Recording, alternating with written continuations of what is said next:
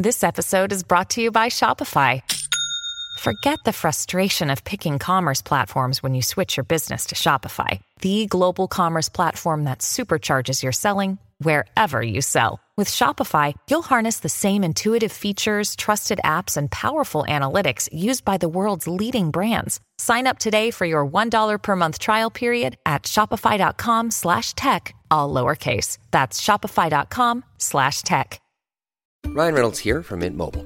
With the price of just about everything going up during inflation, we thought we'd bring our prices down. So to help us, we brought in a reverse auctioneer, which is apparently a thing. Mint Mobile Unlimited Premium Wireless. How to get 30, 30, bit to get 30, bit to get 20, 20, 20, bit to get 20, 20, bit to get 15, 15, 15, 15, just $15 a month? Sold! Give it a try at mintmobile.com/switch. $45 up front for 3 months plus taxes and fees. Promo rate for new customers for limited time. Unlimited more than 40 gigabytes per month. Slows full terms at mintmobile.com. The Matrix is a computer-generated dream world built to keep us under control in order to change a human being.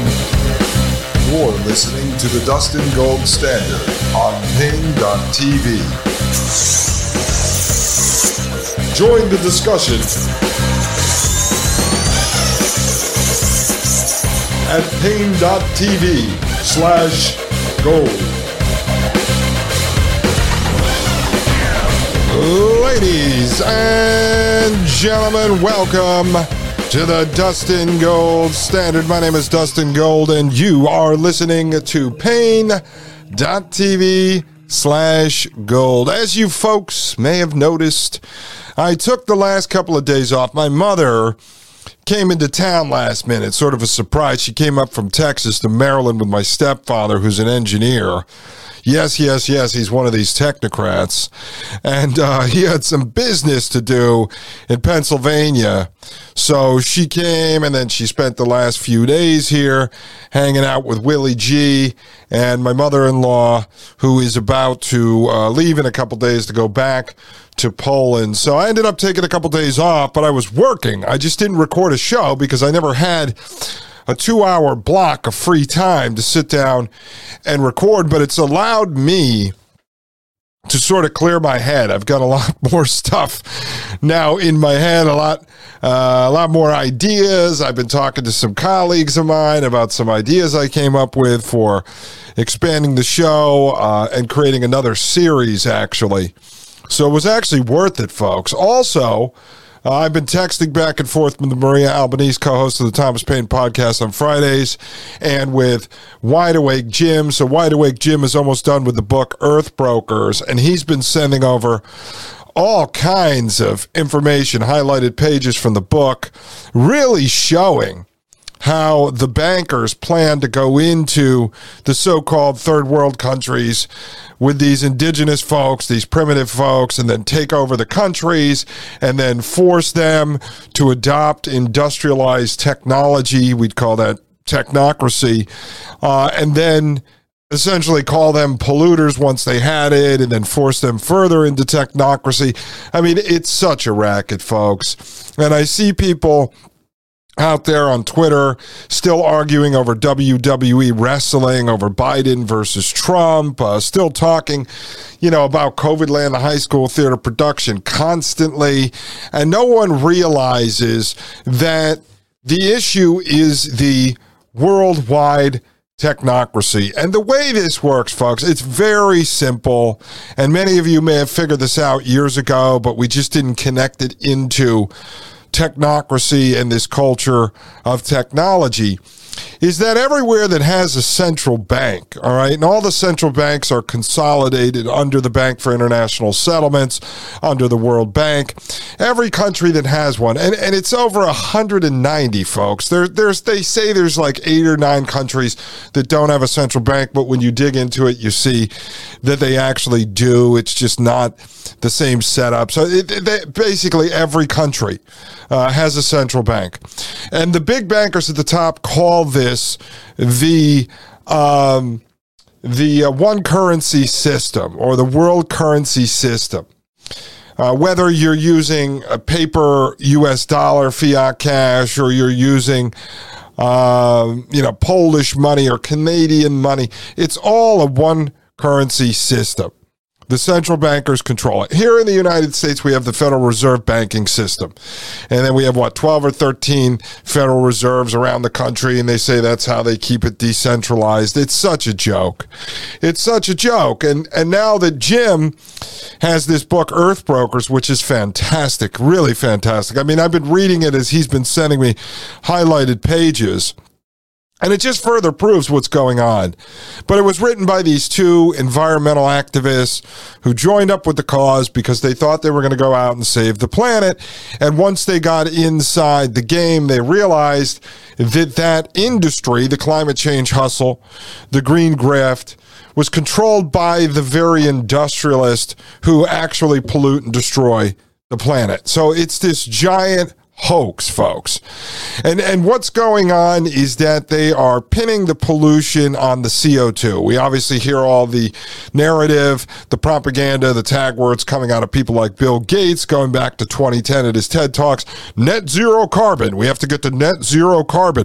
And the way we're going to do that is more industrialization, more technology. We created the problems with technology. We provoked your reaction. Oh, the planet is being poisoned. And now we're going to offer the solution, more technology. When in fact, the real solution is less technology. The real solution is to scale back industrialization. And this comes in the form of manufacturing, to processed foods, to how they do industrialized farming. And so over the last couple days, there is a show on Netflix, okay? And my wife and I have watched this show because we both love to cook. We're cooking all the time, folks, and I really want to escape to this West Virginia homestead. It's like my dream to go out there, build a commercial kitchen, outdoor kitchen, and be able to just cook all the time. So this show is really good. It's called Chef's Table, and I just want to show you this because it really ties in to what we've been talking about here, and it ties in to this stuff that Wide Awake Jim is sending me from Earth Brokers. It's like all these different data points that I'm taking in are all coming together and meshing, and I can see the complete puzzle. So I'm going to put this up on the screen. This is Netflix. I know a lot of us have boycotted Netflix. Don't worry. I don't subscribe to Netflix. I use my mother's login for Netflix. So that's how I fight back against the system. You're not going to get my $9 a month. So I'm over here at Netflix. I just want to show you this. It's called Chef's Table. And I think there's six seasons. There might be 5 or 6 episodes in each season. The cinematography in these is fantastic. All right, they're about 45 minutes to an hour each, and each episode features one chef. And they have chefs from all around the world, from the United States to Italy to France to Spain, Brazil, Thailand, chefs from all over the place. And it's done like a mini documentary on each one. So over the last few days that I haven't recorded a show, my wife and I have been watching 1 or 2 of these at night. When I escape from politics or from doing the show, I like to watch stuff that's still educational and inspiring, right? This is the type of stuff I would let Willie G watch because a lot of these chefs are inspiring. Some of them are shallow. Okay, we get about 2 minutes into the episode. You can tell the chef is very shallow. He thinks too highly of himself. Boom, we turn that off. But I wanted to show you a few episodes here that I'm not going to play them. Just want to show you a few if you want to take a look at this, because you're going to pick up a lot of information as you're starting to make the case of technology versus nature. And don't worry, we're going to get back to Ted Kaczynski today, because there's some really good information that I found on that. But I really wanted to share this with you. So this one here, his name is Dario Cecchini. Dario Cecchini. Fantastic guy. 8th generation butcher from Italy. It says here, charismatic Tuscan butcher Dario Cecchini grew up eating every part of the cow but steak. Now he's out to change how the world thinks about meat. Very inspiring. He only speaks Italian, so they have a voiceover on this. Inspiring gentleman. He actually was going to leave the family business. And this is part of actually what has caused a lot of our problems, folks. As the world has become more connected with mass transit and airplanes and telephone and internet, what happens is folks push their kids to leave the nest. And what has happened, and it started in Western culture, but now it's in the East as well.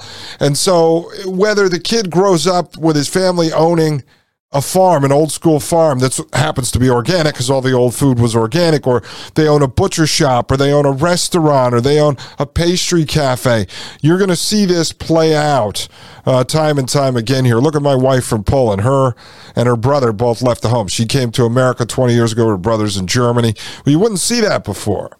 All right, so families would stick together. I mean, this is even in the United States, right, in the last 50, 60 years, really post-World War II. And then we go, oh, my God, this country is losing its culture, or this neighborhood is losing its culture. It's because we connected up through the internet, and we connected up through airplanes, and people left. Then what happens is a lot of folks go off into the world for 10, 12, 15 years. You're going to see with some of these chefs, they come home. They go, I want to go back home to the family farm. I want to cook the fresh food of my country. And they realize their country has been completely taken over by the International Monetary Fund, by the World Bank, and just destroyed and gutted and turned into a shithole Lego community like what's happening all over the United States. That's one of the things, man. If you want to stop this from happening, you got to keep your kids home. So this is part of what I call demographic warfare, where we've created fake wars, pushed people out of their countries, created fake refugees, drove them into other countries, then we blend all these cultures together inside all these countries, but we actually lose the Italian culture and the Spanish culture and the French culture and the cultures that we had here in the United States. And that's what's happening. It's all part of it, folks. This was part of building the technocracy, all done through the world bankers, through the banksters, through these economic hitmen. This is how it's done. So I would check out Dario Cecchini. One of the things fantastic about this gentleman, all right, is, again, 8th generation butcher. When he was a kid, he would go out into the hills of Tuscany with his father, and they would meet with the farmers who would raise the cattle. I mean, beautiful cattle. And he was brought up to respect the animal and to give the animal the best life as possible when it was alive. And then as a butcher, your job was to respect the death of that animal by making sure every part of the animal was used and nothing went to waste. So Dario actually wanted to become a veterinarian and take care of the animals. So he actually left the home. He went out to veterinarian school. His father ended up getting sick. He came home and he had to become a butcher to be able to carry on the family legacy and to put food on the table for the family. Fantastic gentleman, so down to earth. Watch this one, because you're going to see what happens when you carry on the family business. Really, really great. Another episode here, which was really fantastic. Let me see if I can find it. Okay, this one, Bo Song Vasiva. Okay, she's a Thai cuisine cook. Really good. And this one, her and her husband, okay, they live in Bangkok. He's Australian. He's a chef, and she met him actually working in his kitchen in London. And he was a Thai chef, and she realized, why was she learning to cook Thai from this Australian guy? And in Thailand, especially in Bangkok, even the locals weren't cooking Thai food the way it was supposed to be done with old world organic foods. And so she talks a lot about how Thailand has been completely industrialized. All the ingredients have been westernized. They're all processed. And so her and her husband go on these far-ranging quests to go find these true organic farmers. I mean, you'll see how far they have to go out of the way. But what I didn't realize here is most of the foods in Thailand even have been GMO. They're using pesticides. Everything is done based on the industrialized model pushed out by the United States and across the world. So you're going to want to watch this one. Now, unfortunately, this woman, Bo Song Visiva, it's B-O is the first name, and then it's S-O-N-G-V-I-S-A-V-A. And it says right here, frustrated by the dearth of authentic Thai cuisine, Bo Song Visiva revives bold, complex local flavors in her sustainable Bangkok restaurant. Now, unfortunately, she's talking about fighting back against this industrial food production and trying to support local farmers. And then she's got this whole side thing, at least that's the way they made the show, that she's a big net zero carbon pusher. So either she's dumb, they turn the show into propaganda, or she's part of the system pushing the fake propaganda of net zero carbon instead of get the industrialists the hell out of our country, which is really what she should be focused on. But that one I'd recommend watching. Okay, then you've got season 4 here. And this person, let me see. Where did it go, folks? I don't see. Oh, Corrado Ascenza.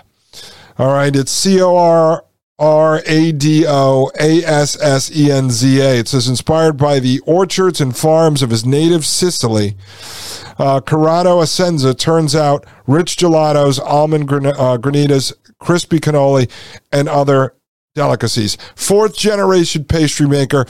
He gets into how Sicily, even all the local organic farms have been destroyed. This guy went on a personal mission to save the almond farms. They've been destroyed. He talks about how they're building all these pop-up townhouse communities all over Sicily, strip malls, and it's basically looking like generic United States at this point. So I recommend checking this out, Chef's Table, because you're going to pick up a lot of information about how industrialization has been destroying these countries, and you couple that with the information that Wide Awake Jim's been giving us, and as we review Earth Brokers with him, you're going to see more of that tied in as my research continues, as I start to put the big picture together and show how the central banking system has propped up and created the technocracy. And unfortunately, we're all being driven into this fake, industrialized technological society, and we're losing our cultures, we're losing our food, we're losing our health, we're losing our sanity, folks. So I know out there on Twitter land, there's people talking about communism and socialism and fascism, progressivism, Marxism, et cetera, et cetera, et cetera. And I tell people, listen, they've all played a part in it, but at the end of the day, you have to realize that the problem is worldwide technocracy that has been installed at the hands of the central bankster mafia. And there's just no way out of it. Unfortunately, I think you have to exit the system. And then as far as the rest of the system goes, it's going to collapse eventually like Rome. And that's probably going to be where this all goes, folks, because I don't know how we undo it. I mean, watch these shows and you're just going to see how difficult it is for one famous chef to try to put their name behind it and save an almond farm, what they have to do to make that happen. Folks, I'll be right back. I want to share a couple other things with you that I gathered over the last couple of days, and then we're going to get back into Kaczynski because there's some mind-blowing stuff we have to go over here. This is really going to set the stage for the next series that we're going to be doing here at the Dustin Gold Standard. My name is Dustin Gold. I'll be right back right here on Pain.tv/gold. You're listening to the Dustin Gold Standard on Pain.tv. Join the discussion at Pain.tv/gold. You're listening to the Dustin Gold Standard on Pain.tv. Ladies and gentlemen, welcome back to Pain.tv/gold. My name is Dustin Gold, and you are listening to the Dustin Gold Standard Podcast. All right, folks, one last one here over at Netflix on Chef's Table that I want to show you. His name is Alex Atala. We watched this one last night. This is Brazilian chef and adventurer. Alex Atala relies on his wild spirit and love for the Amazon to show diners how an open mind pays off in deliciousness. Now, this guy is like an adventurer. All right, he was an old school punk rocker. He had left Brazil, went off to Europe, worked in restaurants, came back to Brazil, found that the Amazon rainforests were being destroyed. He goes out there to get a lot of fresh ingredients. Another one you want to watch to see what's going on somewhat down in Brazil. This stuff will spark your interest, and these aren't documentaries on the environment. This is through the eyes of a chef, through the eyes of food, but very important because you're going to see how these people make decisions based on trying to save their culture and save the food. I mean, this is where this stuff needs to go. These are the kind of people that need to be at the forefront of fighting back, these people that have social media accounts. How we tap into them and get them to understand what the real problem is, I haven't figured out yet. But I'm seeing so many stories, and I'm hearing so many personal stories now from you guys reaching out to me at pain.tv/gold on Twitter, other social media, people in my personal life that know I do the show, so they're always sending me information now. But I'm reading about more and more people being replaced by AI. There's all this beef going on now on Twitter, with OnlyFans, whatever, porn models, but being replaced by artificial intelligence porn. I mean, this is humans being replaced. And people need to start speaking out against this. I'm trying to get this show together with Maria Albanese, co-host of the Thomas Paine podcast on Fridays and Wide Awake Jim, to talk about some ideas for this mini documentary series, these micro videos, a big documentary. But I think it's important for you folks to start speaking out whenever you're replaced by robots or machines or AI, or you hear this is coming, people inside the narration business, folks inside of acting. It doesn't matter what political party or ideology you align with or think you align with. This is a worldwide war on humanity to drive us out of existence, and it ends with engineering us out of existence. So people need to start speaking up. If some of these narrators, I know a gentleman who is a very well-known audiobook narrator. He's also a comedic actor, and he was in some of my corporate comedy shows that I put together. And he is also, I believe, right now, the vice president of the audiobook narration business. And he told me AI is coming. It's going to replace them. He's got a fairly large organic following because in the narration world, the audiobook narration world, these guys are like mini celebrities. And I said, you've got to start speaking out. You've got to start asking your audience to boycott these books. Start pointing to the books that are AI. Now, they're caught in a catch-22 as well because the industry's moving that direction. So what happens is folks don't want to rock the boat. They're afraid they're going to be cut off from doing all the books that are left if they speak out against what the future of the industry is, which is AI. Well, you got to make your stand somewhere, because if they're going to fully replace you in 3 or 4 years, what does this 3 or 4 years of income matter if you're going to be out of a job, out of a career, this skill that you have as a human to be able to narrate books that you've perfected? God gave you this great voice. You perfected that skill. They're going to take that away from you. People need to start speaking out. Humans need to start reaching out to other humans.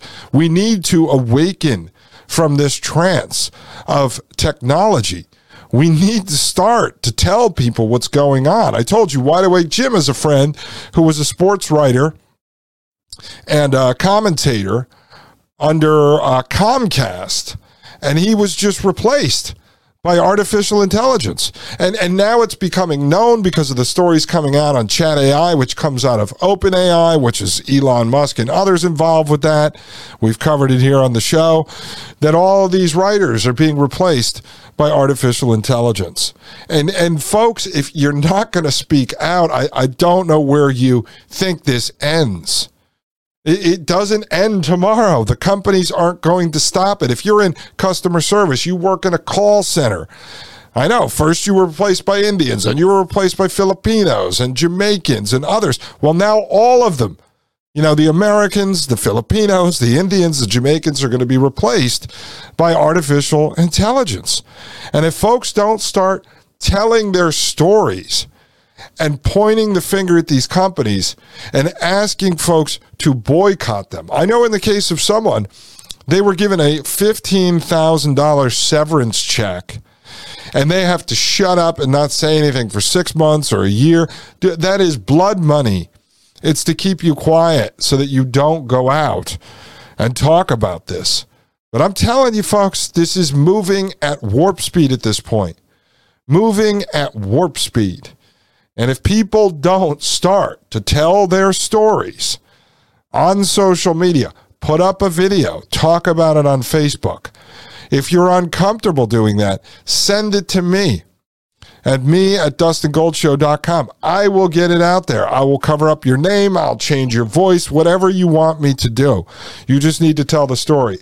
We'll get him to Mike Moore. He's got a huge audience. Compared to us, we're 6 months old, about 6 months old since we started doing it full time. Mike's been around for over 3 years. He's got a big audience, and Mike knows a lot of other people. I know a lot of podcasters, a lot of YouTubers. I can get these videos out there, but you need to produce them. You have to tell the story of what is going on, because that's what's going to connect with other humans. All right? It needs to be done. It's not impossible. This is the first step. All right, I'll tell you, one of the other things that I've been looking into the last couple days, I've had the idea for quite a while. I just have not had time to do the research. I'm looking into this true crime genre because it's so huge, and it's quite interesting. I'm like, when did this true crime stuff become big? And there's a lot of stuff actually classified under true crime. Shows like First 48, on television, through true crime podcasts, true crime documentaries, and there's different styles that folks do the true crime stuff in.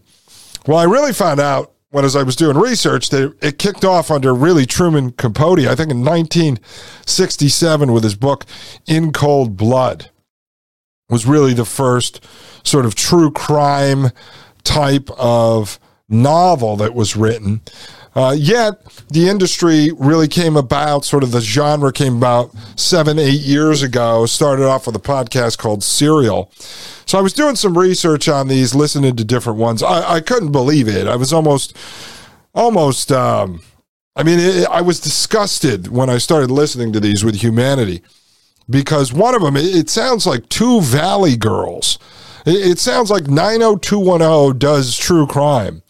I won't name the show, but I started listening. I said, all right, let me figure this out. Obviously, they're talking about real life occurrences where someone murdered a couple of people in the woods, or a serial killer will be featured in one of the episodes.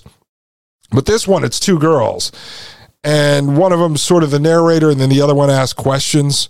And it sounds like this. So, this girl is like walking through the woods. Okay, it's 1962. She's walking through the woods, and now remember, she doesn't have a cell phone at this time, and she's not able to snap pictures for Instagram or put up videos on her TikTok. So she's walking through the woods, and the leaves are crunching. It's like crunch, crunch, crunch. Oh my God, it's so loud. And this guy jumps out in front of her, and then the other woman says, hold on. So let me ask you, when he jumped out, did he like jump really far? Did he smell? Was he like a homeless guy? And this is seriously one of the top rated ones. We're talking 150,000 reviews on Apple Podcasts. So then I listened to some others. A lot of them are like this. I stumble upon another one. It's like a Southern guy. He's sponsored by a beer company. And very similar, but he goes, hey, how you doing there? It's True Crime. I don't want to say the name of the show. True Crime X, all right? And we're sponsored by Billy Bob's Beer today. We got the refrigerator loaded up. We want to thank them for loading up the refrigerator. So today's story is about serial killer Ted Bundy. This guy was one crazy dude, and then he's got a sidekick named Captain. And so I'm listening to these, like, wow, these things have huge ratings. People are listening to this. So I have this idea, which is why I'm doing research into the true crime genre. I'm saying, how can we reach folks that listen to this true crime stuff? What's the psychology behind true crime? Why are people listening to true crime? And so I start reading a lot of articles about the psychology. I'm doing my research. Obviously, I do with everything I'm interested in. And I find that what happens is, first off, people, one, are driven by this desire to go primitive again, right? Just to go out and start killing people because we're trapped in our cubicles all day or sitting at home in our 10 by 10 home office, staring into Zoom, working on digital projects for our digital company out in cyberspace. Meaningless work that does not change the world. We're just doing busy work all day for money.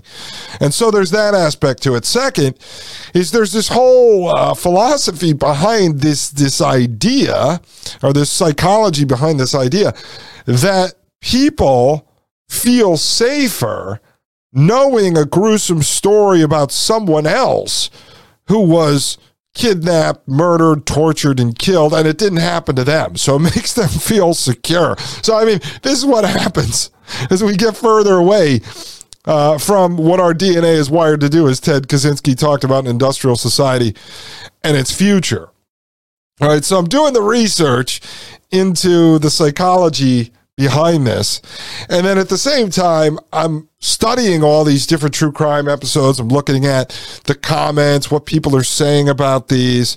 And I've got this idea in my head of how we could maybe tap into this true crime genre, because there's a lot of big TikTokers. And as you know, I'm not a TikToker, but a lot of big TikTokers that cover true crime. And if you could get them to talk about or promote your podcast, all of a sudden you're reaching 1 or 2 million people. So I started looking at the quality of the true crime podcast, going, man, we could put something together better than this. But I obviously don't want to tell stories about individual kids or women that were kidnapped in a state park and then tortured. I mean, to me, it's a little gruesome. And all these people are doing is just really reading news stories and trying to make it sound somewhat exciting, even though most of the shows are just terrible. I mean, terrible. The vast majority of them are these Valley girls that do what I was telling. Oh my God, Marissa. So she jumps out of the woods and then, like, what happened? Did her flip-flops fall off? Did she drop her Prada purse? Oh my God, she didn't run back to get it? And that's what we're dealing with, folks.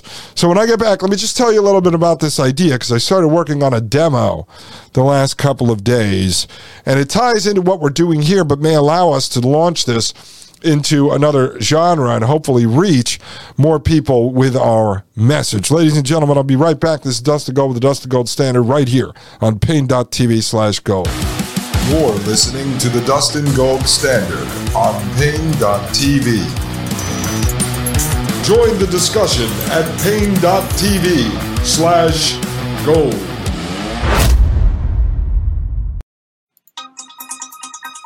You're listening to the Dustin Gold Standard on Pain.tv.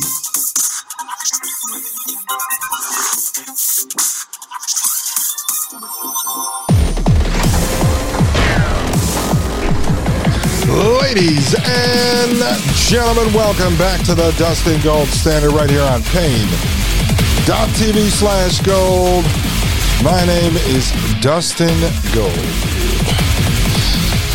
Folks, I like all the old stuff. I'm an old soul. I always have been.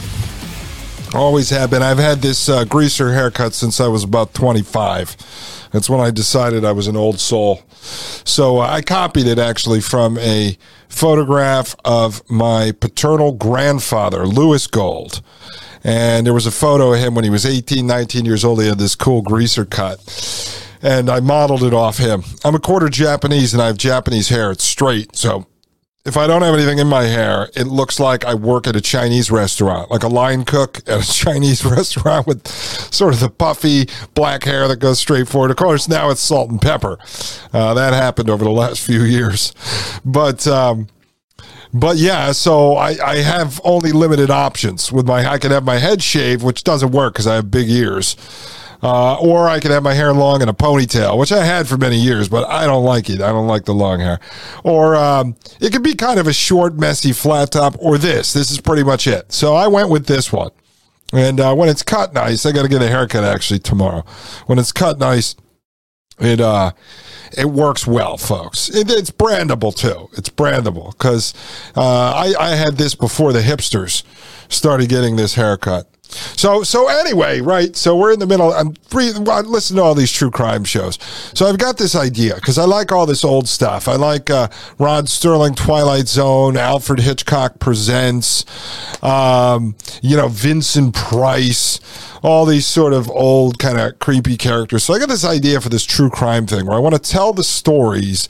I'm not going to give it all away, but I want to tell the stories of all of these butchers throughout history that no one has actually labeled as butchers. So some of these eugenicists coming out of Harvard back in the late 1800s, early 1900s. Howard Scott, the founder of technocracy, all the way up to people like Ray Kurzweil, sort of the modern popularizer of singularity, the merger of man and machine, Peter Thiel, Elon Musk. So taking each of these and making sort of a true crime episode out of them. But instead of just live commentary, I'm going to do it like a First 48 with music and sound effects and different voices and tell the story in like a mini documentary form and actually show the real butchers, as people are fascinated by these serial killers that kill 4 people. I've got Bill Gates over here who literally has killed millions of people. So I think we can take this and figure out how to package it and get it into the true crime genre. So I started recording a demo. I've got a new, I have a Adobe Suite. It says I use Photoshop, Illustrator, I use Premiere for video editing, and I've never used Audition. I usually edit in a program called Audacity. I've just been doing it for years. So I decided I wanted to switch over to Audition because you can do a lot more with it. So I decided the last couple days in between hanging out with my mom, I was going to learn Audition. So I've been playing around with that, and I decided, let me make a demo of this true crime show. And it's coming out really good. I started off with Peter Thiel, and I decided I'm actually going to roll it back, and I think the first one is going to be on the Sidney Gottlieb, the MK Ultra CIA chemist. Right, and so I've got a very unique way we're doing it, where you set up this person as sort of a pillar of the community, and then you slowly lift the veil and open the curtain and show the monster behind the curtain. And I have to figure out, using the same model, the same psychology that true crime uses, because if I turn the listener into the victim, it might actually turn people off. So I have to figure out a way that this is going to work, but I think it opens us up to a new genre instead of just talking to folks that are interested in what we're discussing here. Okay. And this is very difficult because I had to pigeonhole myself into this news commentary. That's really all we fit into. You have to pick a category through the podcast syndicators. And just like Mike Moore with the Thomas Paine podcast, he's news commentary. I don't really cover the news, so I'm not news commentary. And but that's what I had to choose in order to pick a category. So I'm thinking of creating this true crime series. Now, this would be highly produced, so it would take me several hours to write it, because it's almost going to be done like a radio play. So to write it, then record it and put it all together might be a 10, 12-hour process if I can streamline it, which I'm hoping to do. So I'd basically put out 2 of these shows a week would be the ultimate goal. In the beginning, it would be 1 a week. And so most of the true crime is about 1 hour episodes. So I would do a 1 hour episode, and then I talked to my buddy Steve Jeffrey, who would be great at this, that we will then do a 1 hour commentary, like a non-scripted commentary on that particular episode, where Steve could ask me questions, stuff that I didn't include, because with 1 hour, you got to get right to the point. And then we'll do the 1 hour commentary show, and this will be released on a separate channel, which I'll tell you guys what that's going to be soon. I already started setting it up. I've got the name. I think I've got the branding down. I think it's going to be fun. So I'm hoping to have a demo done, the first show, probably within a couple of weeks, because I want to get it right. And then once I have the formula, I'll follow that formula, and we'll release 1 of those a week in the beginning, and then move up to 2 a week, and try to push that out and reach people that listen to true crime. Because as far as I'm concerned, based on I listened to probably pieces of 16 or 17 shows. Based on the 16 or 17 shows I listened to, this is a better show. Now, obviously, I know in this world that things don't seem as they appear. All right. So a lot of these other folks, they are owned by different producers and publishers, and they're pushed out there and they're elevated just like influencers in our space. So to think you're going to create a show and just because it's better, it's more intriguing, it's got better information, it's produced better, all of a sudden you're going to go viral and it's going to be the hottest thing, it's just not true. And because we're obviously not sold out, we don't have a big publisher or producer behind us, we have to do it on our own. But I think it could pick up traction. So it's sort of a true crime mystery meets Black Mirror. And then hopefully folks that listen to it will start to realize that the real serial murderers, the ones that matter, are in positions of power globally, from the bankers, the elected officials, the CEOs, the bigwig scientists, the celebrities, the entertainers, all part of the real serial killing. All right, talk about killing 3 people. These folks are working towards engineering humanity out of existence. So look out for that, folks. We're going to be doing that. And then also I've got a bunch of guests slated for this show that are going to be coming up soon. We're going to mix those in between the rest of this Ted Kaczynski stuff, which I have to finish getting through. I actually was having a conversation with some folks over the last couple of days who were fascinated by this. They had not read Industrial Society and Its Future, but they were aware of it. And I actually told them what exactly was in it. And it talks about genetic modification and all these things that we're seeing happen now. And they were quite fascinated. So hopefully they will listen to the show. So we're going to get through this Kaczynski stuff. We're about to get into the MK Ultra side of this and what Henry Murray, Ted's professor at Harvard, going back to 1958, was doing, his ties to intelligence. I found some more information that shows Harvard receiving CIA money. And then once we get through this, we are going to do, I believe I'm going to do Cycle of Civilizations. And I'm going to just show you how civilizations, basically start with freedom. They grow into tyranny. They collapse. They go back to freedom. And the reason why I want to point this out to you through Dr. Stephen Tainter's speech is because there's folks reaching out to me going, listen, even if we break away and we move to a homestead, then all of a sudden our kids are going to do this, the government comes in, and then eventually it comes back to a technocracy. Yes, that's going to happen. But you could be the one who actually breaks the cycle and brings it back to nature. Bring your family back to nature, ground them back in nature. And then, then your kids, your grandkids will decide eventually what occurs. That's fine. But you actually did the responsible thing. And you have to understand, civilizations are just like life, okay? They're born, we live, we die. The same with the civilization. It's born, it lives, it goes through its cycle, and eventually it dies. And that's okay. But you don't have to continue to push your family further into the technocracy. You could make the clean break, bring them back to nature, and then let them decide in the future. But you did the responsible thing. So we're going to be talking more about that stuff with some of our guests. I've got Dan Golvach, good friend of mine. He wants to come back on now that we had a couple of the religious conversations with Dana and with Mark from pain.tv/gold.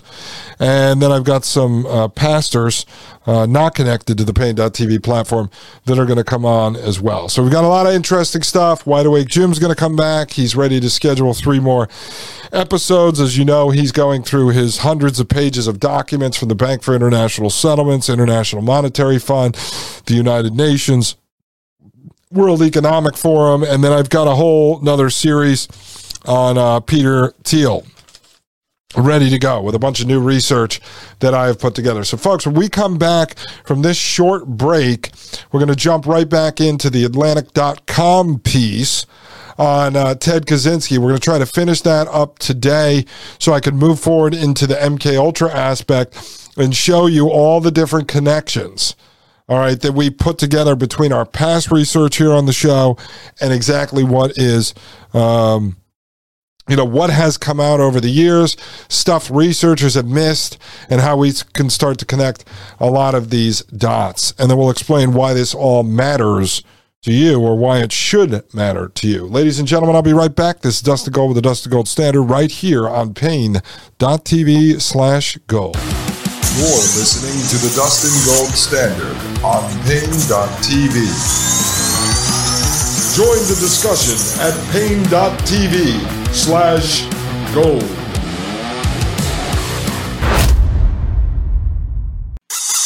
You're listening to the Dustin Gold Standard on Pain.tv. All right, ladies and gentlemen, we are back. This is Dustin Gold with the Dustin Gold Standard right here on Pain.tv/gold. All right, folks, we're back at theatlantic.com, and we're going to pick back up where we left off in episode 145, which, by the way, I'm glad you guys reached out to me on all that vaccine stuff I shared at the beginning of 145. I want to thank you for asking me to post the flyer. I put it up at Twitter at Hackable Animal, and I also put it up over at Pain.tv/gold if you guys are interested. That's the flyer we picked up at Willie G's Pediatrician on all of the ingredients in vaccines and the CDC vaccine schedule. You do with it what you so choose, folks, but it was great that we picked that up at a doctor, so thank you for reaching out to me on this. So we're going to pick up here, theatlantic.com. We'll jump right back in where we left off. If you remember, we are in this section here in the article talking about general education and the culture of despair. And this had to do with the history of general education courses in the colleges and universities. So if you haven't listened to 145, I suggest you do so, because there's some really fascinating information in there. Let's pick up. It says, Gen Ed, general education, had more than an intellectual impact. According to a study of Harvard and Radcliffe undergraduates that included Kaczynski's class of 1962, conducted by William G. Perry Jr., the director of the university's Bureau of Study Council, the undergraduate curriculum had a profound impact on the emotions, the attitudes, and even the health of some students. Now, you remember, Kaczynski went to Harvard in 1958. At age 16, graduated in 1962. It goes on to say, according to Perry, intellectual development for Harvard and Radcliffe undergraduates typically encompassed a progression from a simplistic, quote, dualistic, end quote, view of reality to an increasingly relativistic, end quote, contingent, end quote, one. Entering freshmen tend to favor simple over complex solutions and to divide the world into truth and falsehood, good and bad, friend and foe. Yet in most of their college courses, especially in the social sciences and the humanities, they are taught that truth is relative. Most accept this, but a number cannot. They react against relativism by clinging more fiercely to an absolute view of the world. To some of these students, in Perry's words, quote, science and mathematics still seem to offer hope, end quote. Nevertheless, Perry wrote, quote, regression into dualism, end quote, is not a happy development, for it, quote, calls for an enemy, end quote. Dualists in a relativistic environment tend to see themselves as surrounded. They become increasingly lonely and alienated. This attitude, quote, requires an equally absolutistic rejection of any establishment and can call forth in its defense hate, projection, and denial of all distinctions but one, end quote, Perry wrote. Quote, the tendency is toward paranoia, end quote. As is evident in his writings, Kaczynski rejected the complexity and relativism he found in the humanities and the social sciences. He embraced both the dualistic cognitive style of mathematics and general education's anti-technology message. And perhaps most important, he absorbed the message of positivism, which demanded value-neutral reasoning, and preached that, as Kaczynski would later express in his journal, quote, there was no logical justification for morality, end quote. And as I pointed out here before, the reason why I wasn't stopping and commenting on all of this, I pointed out before, this is a philosophical discussion that I would eventually like to have. Unfortunately, to me, there's not really a true answer here, because you're going to be talking about this idea of having a societal culture under the banner, let's say in the United States, under the banner American flag, or whether or not that's just propaganda pushed upon you by the governmental system to drive you into the system, to make you part of the society. And some people want this. If you step away and you say you don't have this, well, then what actually bonds us together? What keeps us together? Which I think you need in a society like this. But if we're actually all broken up into small homesteads, each living on 1,000 acres, do you really need that? Again, it's a philosophical conversation, and I don't want to start bringing all that in because it's going to confuse. I think it will confuse everything else. And it's a conversation that would be better for me to have with a guest. Rather than me preach to you my beliefs on this. And I consider myself to be a pretty nuanced guy. I've changed a lot over the last 10 years. I used to be very rigid in my beliefs, and I considered myself to be patriotic. I was about defending the country and the Constitution. A lot of that has changed because, in my opinion, based on everything I have read and studied, that is just a farce. It's a facade. It's an illusion. And we are actually living under a worldwide technocracy. And so to even argue the Constitution or restoring America, to me, is actually an exercise in futility. It goes on to say, after he graduated from Harvard, Kaczynski encountered a book by the French philosopher Jacques Ellul, The Technological Society, 1954. Its message was that mankind no longer saw technology as merely a tool, but now pursued its advancement as an end in itself.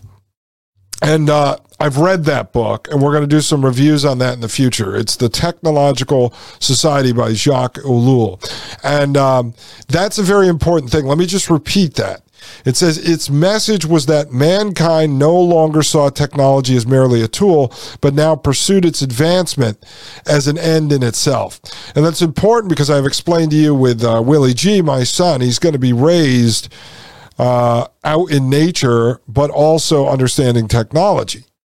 And technology will be taught to him as a tool, just like a shovel, just like a chainsaw. It's not a way of life, and you definitely don't want to merge with it, nor do you want to have to rely on it. I've talked to several people building homesteads who are saying, listen, we're going to do a wood-burning stove, maybe a wood-burning furnace, so we have it. Now, we'd like to have electricity, but we have the backup, so you're not always relying on electricity. You look at the public utilities, these technologies, I think, as luxuries. Okay, not necessities, as luxuries, and then you have the backup so that you can go off the grid, or when you're forced to go off the grid because they do a power grid shutdown or something, you have the ability to survive because you've already built that into your plan. All right, let's continue.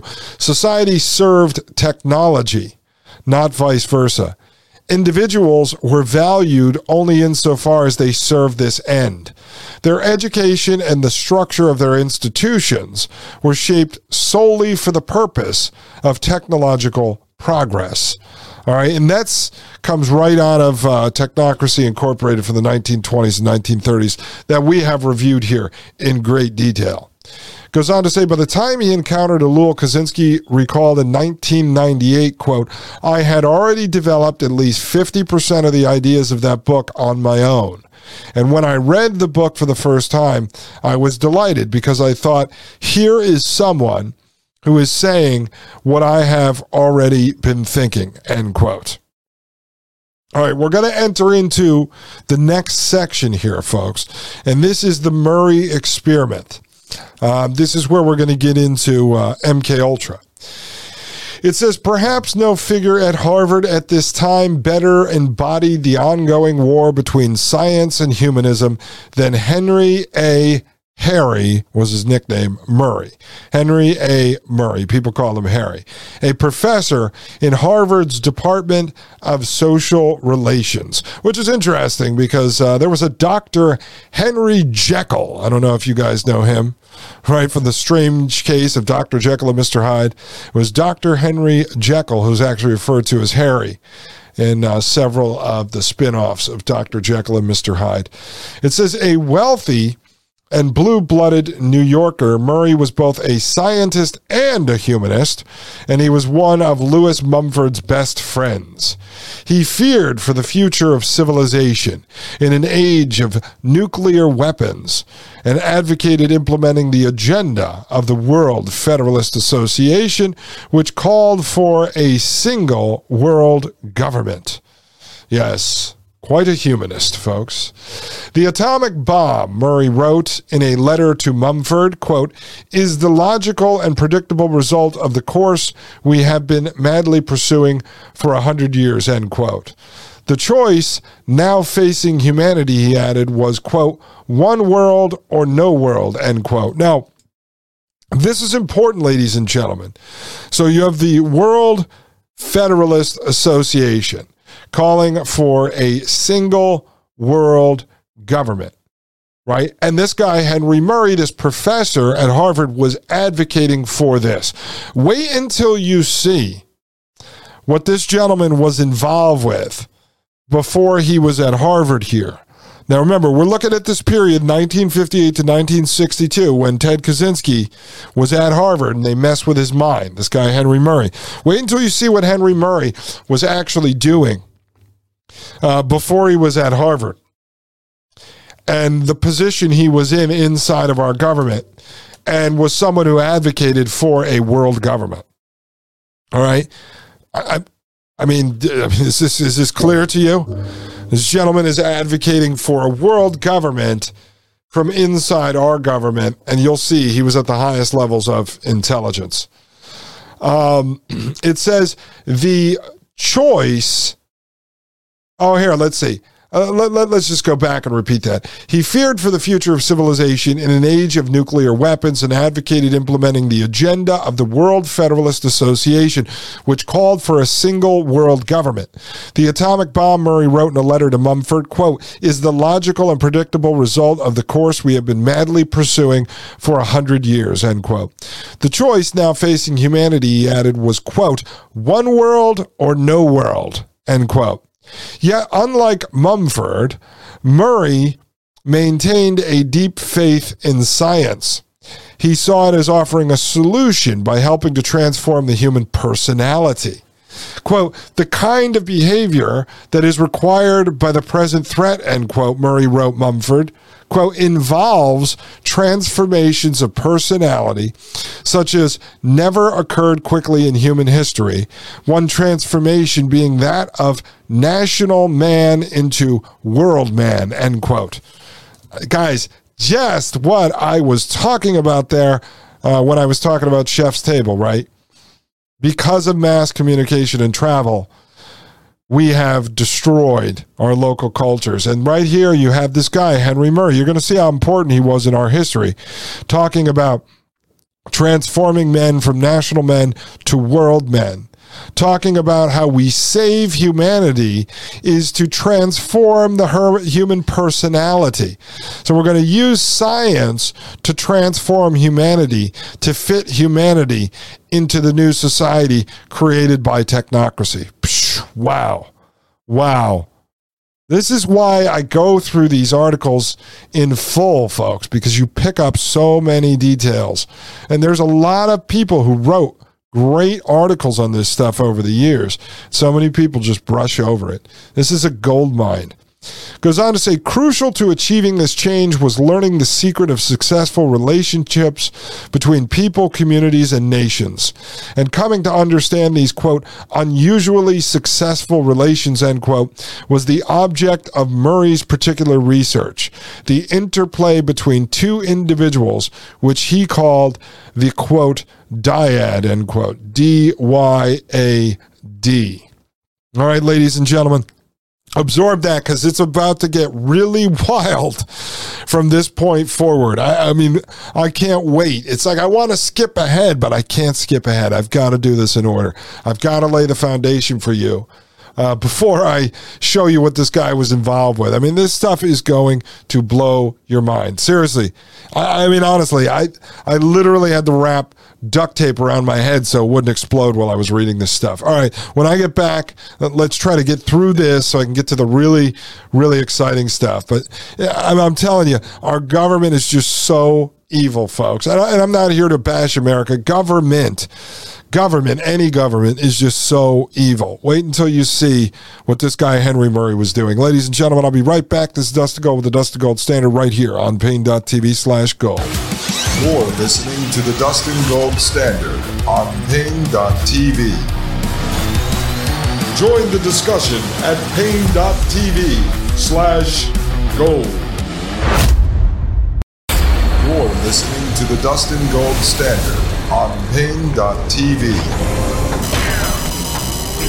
Ladies and gentlemen, welcome back to the Dustin Gold Standard. My name is Dustin Gold, and you are listening to Pain.tv/gold. All right, let's continue here.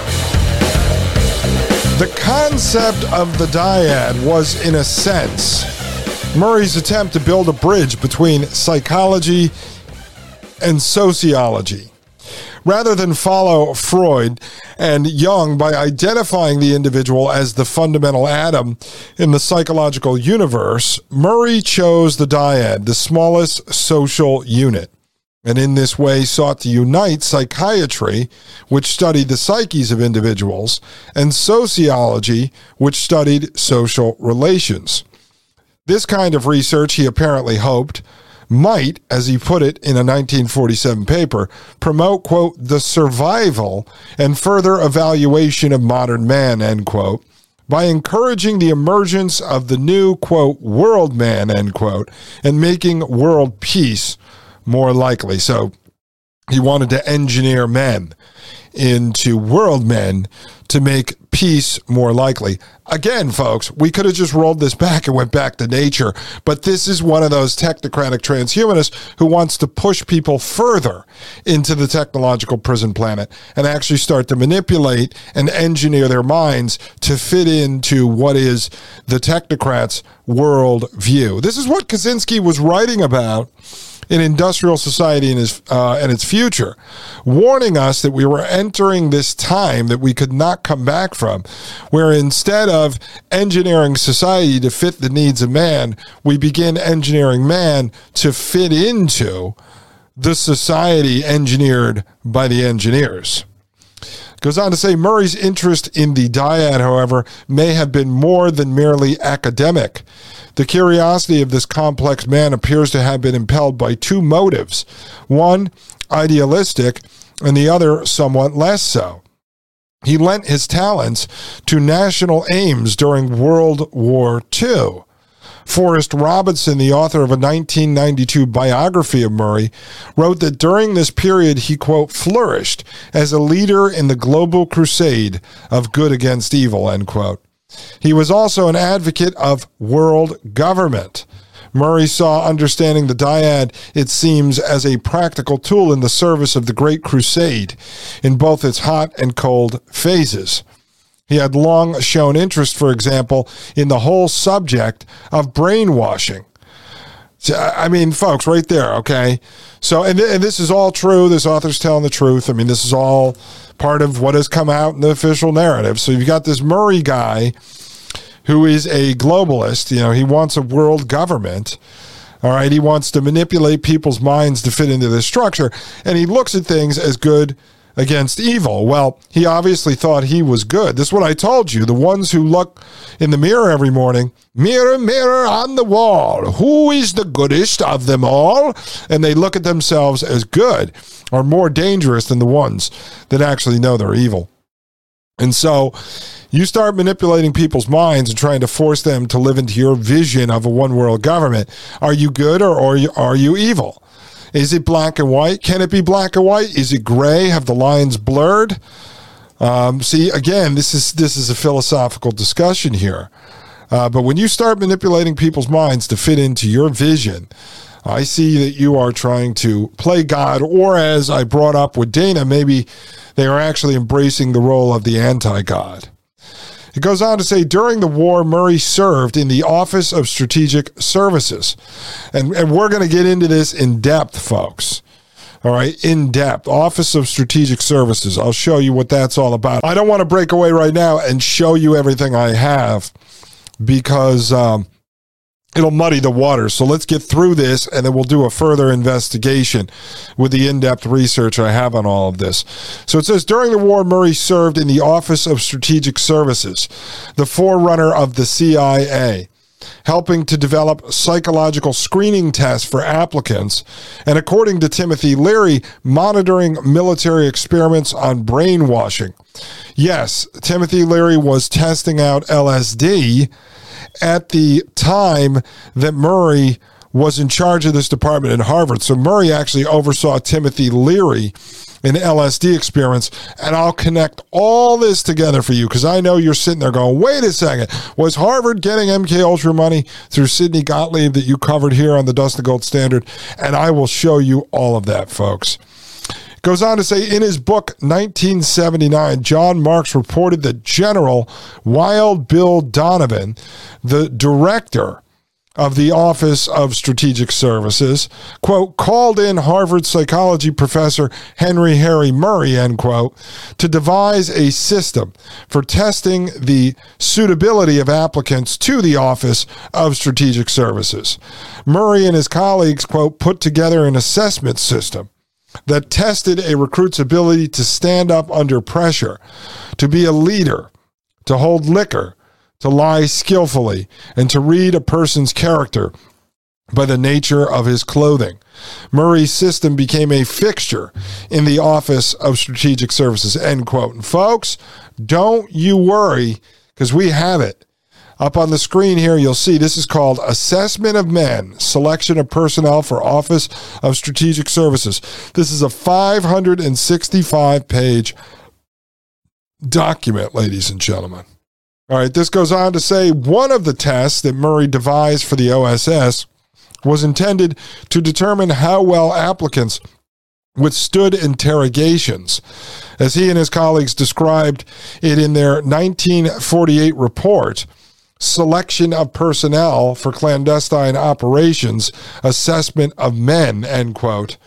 I'm going to read this really quick for you, but look, so this is 1948, folks. This is 10 years before Ted Kaczynski shows up at Harvard at 16 years old for this butcher to manipulate his mind.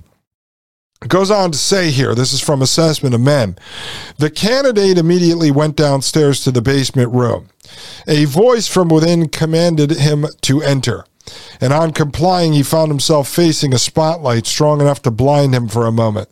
The room was otherwise dark. Behind the spotlight sat a scarcely discernible board of inquisitors. The interrogator gruffly ordered the candidate to sit down. When he did so, he discovered that the chair in which he sat was so arranged that the full strength of the beam was focused directly on his face. At first, the questions were asked in a quiet, sympathetic, conciliatory manner to invite confidence. After a few minutes, however, the examiner worked up a crescendo in a dramatic fashion. When an inconsistency appeared, he raised his voice and lashed out at the candidate, often with sharp sarcasm. He might even roar, quote, "You're a liar," end quote. Goes on to say even anticipation of this test was enough to cause some applicants to fall apart. The authors wrote that one person, quote, insisted he could not go through with the test, end quote. They continued, quote, a little later, the director found the candidate in his bedroom, sitting on the edge of his cot, sobbing, end quote. Very nice guys, very nice guys. This is all to pick intelligence officers. And this was all taking place at the CIA's farm, folks. I believe Mike Morris said he went through some intelligence training at the farm. So I'm sure he's familiar with assessment of men. Goes on to say, before the war, Murray had been the director of the Harvard Psychological Clinic. After the war, Murray returned to Harvard, where he continued to refine techniques of personality assessment. In 1948, he sent a grant application to the Rockefeller Foundation. Our friends over there, the Rockefellers, folks. So he sends an application to the Rockefeller Foundation proposing, quote, the development of a system of procedures for testing the suitability of officer candidates for the Navy, end quote. Now, you're asking the Rockefellers for money, guys who want to control the entire world. And this was well known at that time as well.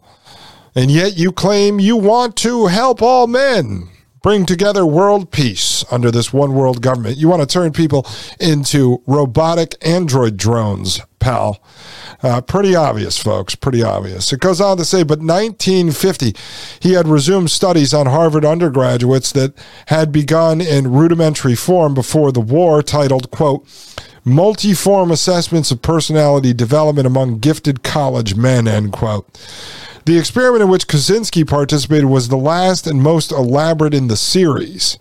In their post-war form, these experiments focused on stressful dyadic relations, designing confrontations akin to those mock interrogations he had helped to orchestrate for the OSS, the Office of Strategic Services. So as you can see, what's going on here, folks.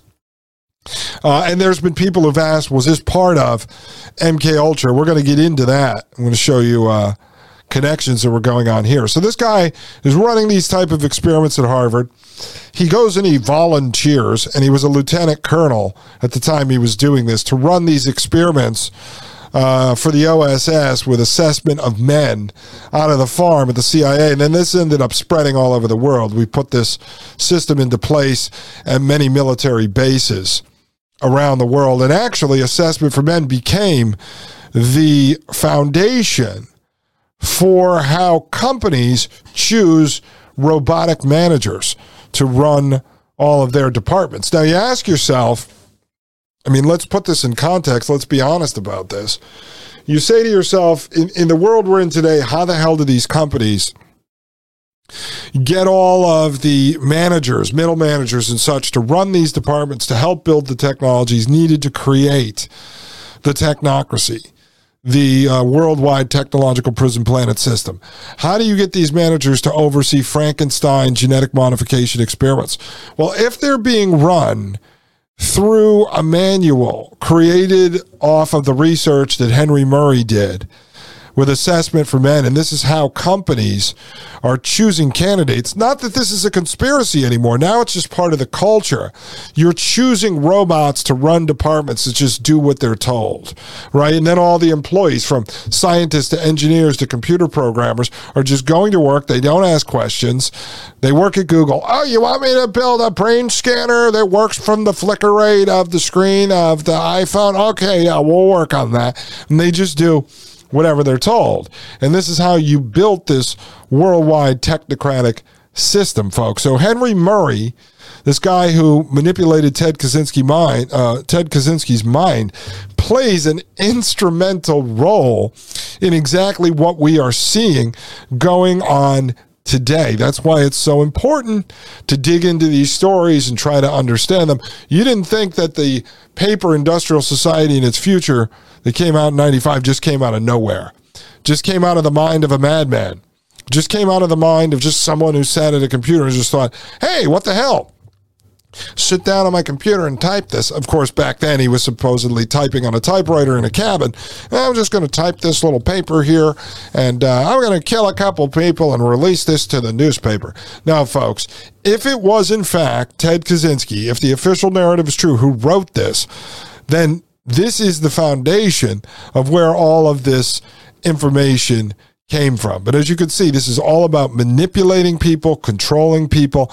And one of the things we'll talk about later as we get into assessment of men in more detail, were they actually helping weed out certain people from the military that they could bring in as intelligence officers into the OSS?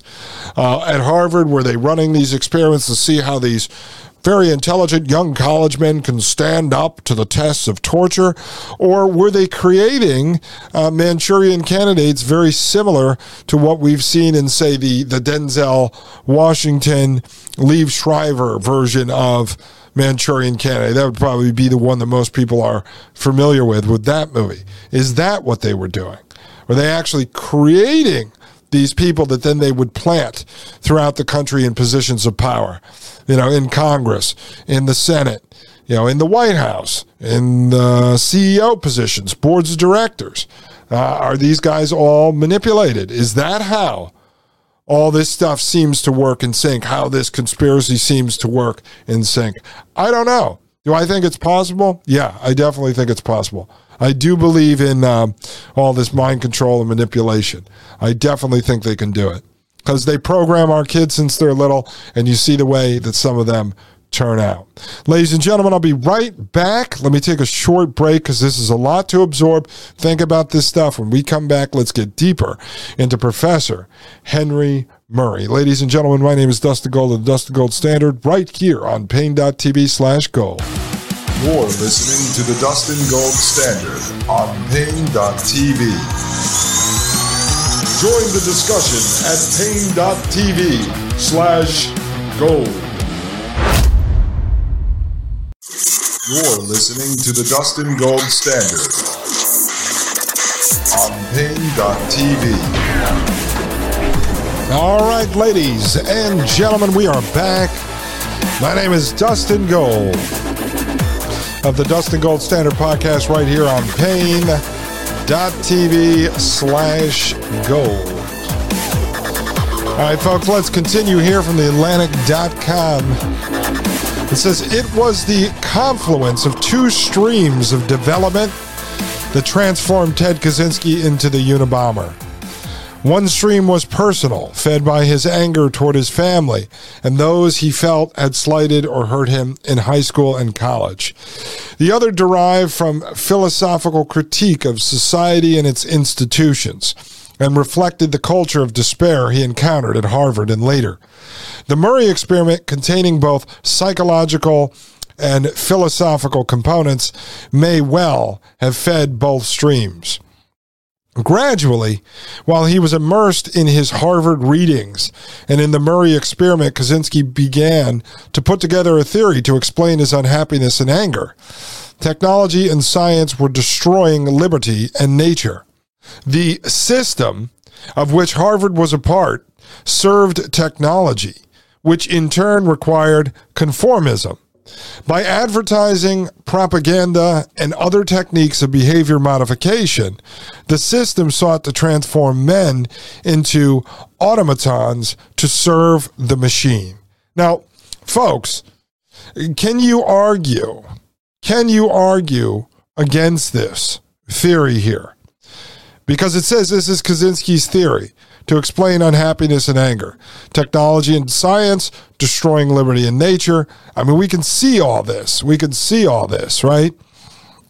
And then with advertising, propaganda, and other techniques of behavior modification, the system sought to transform men into automatons to serve the machine. Well, we know this is true, and actually, this grows out of the technocracy movement of the early 1900s. I mean, we've reviewed that here. I mean, this fits so perfectly into that. It goes on to say, thus did Kaczynski's Harvard experiences shape his anger and legitimize his wrath. By the time he graduated, all the elements that would ultimately transform him into the Unabomber were in place. The ideas out of which he would construct a philosophy, the unhappiness, the feelings of complete isolation. Soon after too, would be his commitment to killing, embracing the value-neutral message of Harvard's positivism. Morality was non-rational, made him feel free to murder. Within 4 years of graduating from Harvard, he would be firmly fixed in his life's plan. According to an autobiography he wrote that chronicled his life until the age of 27, quote, I thought, I will kill, but I will make at least some effort to avoid detection so that I can kill again, end quote. Both Kaczynski's philosophy and his decision to go into the wilderness were set by the summer of 1966. This is 4 years after he graduated Harvard. It says after his fourth year as a graduate student at the University of Michigan, where incidentally students had rated him an above average instructor. It was then Sally Johnson wrote that, quote, he decided that he would do what he always wanted to do, to go to Canada, to take off in the woods with a rifle and try to live off the country. If it doesn't work, and if I can get back to civilization before I starve, then I will come back here and kill someone I hate, end quote. This was also when he decided to accept the teaching position at Berkeley, not in order to launch an academic career, but to earn a grub stake sufficient to support him in the wilderness. In 1971, Kaczynski wrote an essay containing most of the ideas that later appeared in the manifesto. Quote, in these pages, end quote, it began, quote, it is argued that continued scientific and technical progress will inevitably result in the extinction of individual liberty, end quote. It was imperative that this juggernaut be stopped, Kaczynski went on. This could not be done by simply, quote, popularizing a certain libertarian philosophy, quote, unless, quote, that philosophy is accompanied by a program of concrete action, end quote. At that time, Kaczynski still had some hope of achieving his goals by peaceful means, by establishing, quote, an organization dedicated to stopping federal aid to scientific research, end quote. Wow. He was ahead of his time, ladies and gentlemen, because look at everything we covered here. Everything that stems from the government, right, from the state, ends up in the hands of these universities. It ends up in these companies. We do it through government contracts, through grants, and everything else, folks. It all stems from the state. That's why I told you there is no deep state. There is only the state. Goes on to say it would not be long before he decided this was fruitless. The same year Johnson wrote he was, quote, thinking seriously about and planning to murder a scientist, end quote. Meanwhile, he began to practice what radical environmentalists call, quote, monkey wrenching, end quote, sabotaging or stealing equipment and setting traps and stringing wires to harm intruders into his wilderness domain. Later in the 1970s, he began experimenting with explosives. In 1978, he launched his campaign of terrorism with the bomb that injured Terry Marker. Goes on in the next section called The Evils of Intelligence. Today, Ted Kaczynski is serving 4 life terms in a maximum security prison in Florence, Colorado. Now, as I told you, he has now moved to another prison because he supposedly has cancer. Goes on to say, out of sight, he is not out of play. His manifesto continues to be read at colleges around the country. Through letters, he maintains relations with many people he knew before his arrest, and although most Americans are morally repulsed by the Unabomber's terrorism, Many accept his anti-technology views and silently tolerate extremist actions on behalf of saving, quote, wild nature, end quote. Kaczynski has attracted a large new following of admirers. Indeed, he has become an inspiration and a sort of leader in exile for the burgeoning, quote, green anarchist, end quote, movement. In a letter to me, Kaczynski made clear that he keeps in contact with other anarchists, including John Zerzan, the intellectual leader of a circle of anarchists in Eugene, Oregon, who was among the few people to visit Kaczynski while he was in jail in Sacramento awaiting trial. Now, you do know, folks, we just have to point this out. Every letter written by Kaczynski and every letter written to Kaczynski would have been read by the prison guards, especially with someone like Kaczynski. So he didn't have any secret writings back and forth. Everything was read. So if there were any plans concocted on the outside, this would be picked up by the prison guards, turned over to the FBI, handed off to intelligence. So this is probably how a lot of stuff was manipulated, and they put out undercover federal agents and such.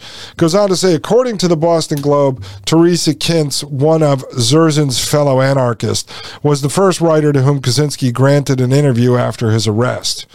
Writing for the London-based Green Anarchist, Kintz quoted Kaczynski as saying, quote, "For those who realize the need to do away with the techno-industrial system, if you work for its collapse, in effect, you are killing a lot of people," end quote. The Los Angeles, and that's important. He talks about that in Industrial Society and its future. You know, what's worse? To let technocracy run its course, which this is me, I believe it ends with the engineering of humanity out of existence, or to work to collapse technocracy, which will also kill a lot of people because the majority of people could not survive without the technological system. He believes that it's better to roll the dice with trying to collapse the technological system because technocracy ends with the removal of all human freedom whatsoever. Okay, it goes on to say, the Los Angeles Times has reported that last June, 200 of Zerzan's comrades rioted in Eugene, smashing computers, breaking shop windows, throwing bricks at cars, and injuring 8 police officers. According to the Seattle Times, followers of Zerzan's also arrived in force at last December's, quote, Battle of Seattle, end quote, at the World Trade Organization meeting where they smashed shop windows, flattened tires, and dumped garbage cans on the streets. Now, it'd be interesting to know, and I'm not going to investigate this, were those controlled opposition? Was that really a war against the technocratic system, or was that some sort of a January 6th type operation where what they did is they went out there like an Antifa, smashed computers, and then what it was like a reverse psychology that got the majority of folks out there to embrace technology. Like, these guys are crazy. We love our computers. These guys are crazy. We need to go further into the technocratic system. So you never really know when a psyop ensues. It goes on to say Kaczynski continues to comment approvingly on the violent exploits of environmental radicals. In a letter he wrote last year to the Denver television reporter Rick Salinger, he expressed his support for the Earth Liberation Front's arsonists at the Vail Ski Resort, fires that destroyed more than $12 million worth of property. All right, ladies and gentlemen, so this is back again in 2000. You're starting to see what shaped Kaczynski. Again, this is written by a gentleman who went to Harvard around the same time as Kaczynski and also found himself moving out into the wilderness of Montana, into a place with no electricity and no running water. And so he's writing this piece. And I thought this was important because it brings a lot of elements into the discussion that we could then do further investigations on. So when I get back, we're going to work to finish this up today. Ladies and gentlemen, I will be right back. My name is Dustin Gold with the Dustin Gold Standard right here on Paine.tv/gold. You're listening to the Dustin Gold Standard on Paine.tv. Join the discussion at Paine.tv/gold. You're listening to the Dustin Gold Standard on Paine.tv. Ladies and gentlemen, welcome back to the Dustin Gold Standard. My name is Dustin Gold, and you are listening to Pain.tv/gold. All right, it goes on to say here, folks, quote, "I fully approve of the arson," end quote, he wrote Salinger. Quote, "and I congratulate the people who carried it out," end quote. Kaczynski went on to commend an editorial in the Earth First Journal by Kintz, who wrote, quote, "The Earth Liberation Front's eco-sabotage of Vale constituted a political act of conscience, perfectly in keeping with the sincere expression of the biocentric paradigm many Earth Firsters espouse," end quote. It is unlikely that Kaczynski will someday be a free man again, but it is not impossible. Although he pleaded guilty in January of 1998 to the Unabomber crimes, that outcome is currently under appeal. He claims that his attorneys deceived him and acted against his wishes by preparing a, quote, "mental defect," end quote, defense for him, and that by allowing this to happen, the court violated his Sixth Amendment right to direct his own defense. The Ninth Circuit Court has agreed to hear this appeal, and a new trial is a possibility. Some, including me, believe that if Kaczynski does win a new trial, he will argue that his killings were necessary in order to save the world from a great evil, namely technology. Most legal experts believe that this would be an unpersuasive and even suicidal defense strategy, leading directly to a guilty verdict and a sentence of death. But apparently Kaczynski would rather die a martyr for his ideas than live out his life in prison. At any rate, his essential point is correct. The Unabomber is not only a killer, but a sane one. He is a terrorist like Timothy McVeigh, the Oklahoma City bomber, and Ramzi Ahmad Youssef, the World Trade Center bomber. And like them, he is evil. But what kind of evil? This is the author talking here. He says the real story of Ted Kaczynski is one of the nature of modern evil. Evil that results from the corrosive powers of intellect itself and its arrogant tendency to put ideas above common humanity. It stems from our capacity to conceive theories or philosophies that promote violence or murder in order to avert supposed injustices or catastrophes, to acquiesce in historical necessity, or to find the final solution to the world's problem. And by this process of abstraction to dehumanize our enemies, we become like Raskolnikov in Crime and Punishment, who declares, quote, "I did not kill a human being, but a principle," end quote. Now, what's fascinating here, folks, is the author is talking about Kaczynski killing people, right, to justify his war against the technological system.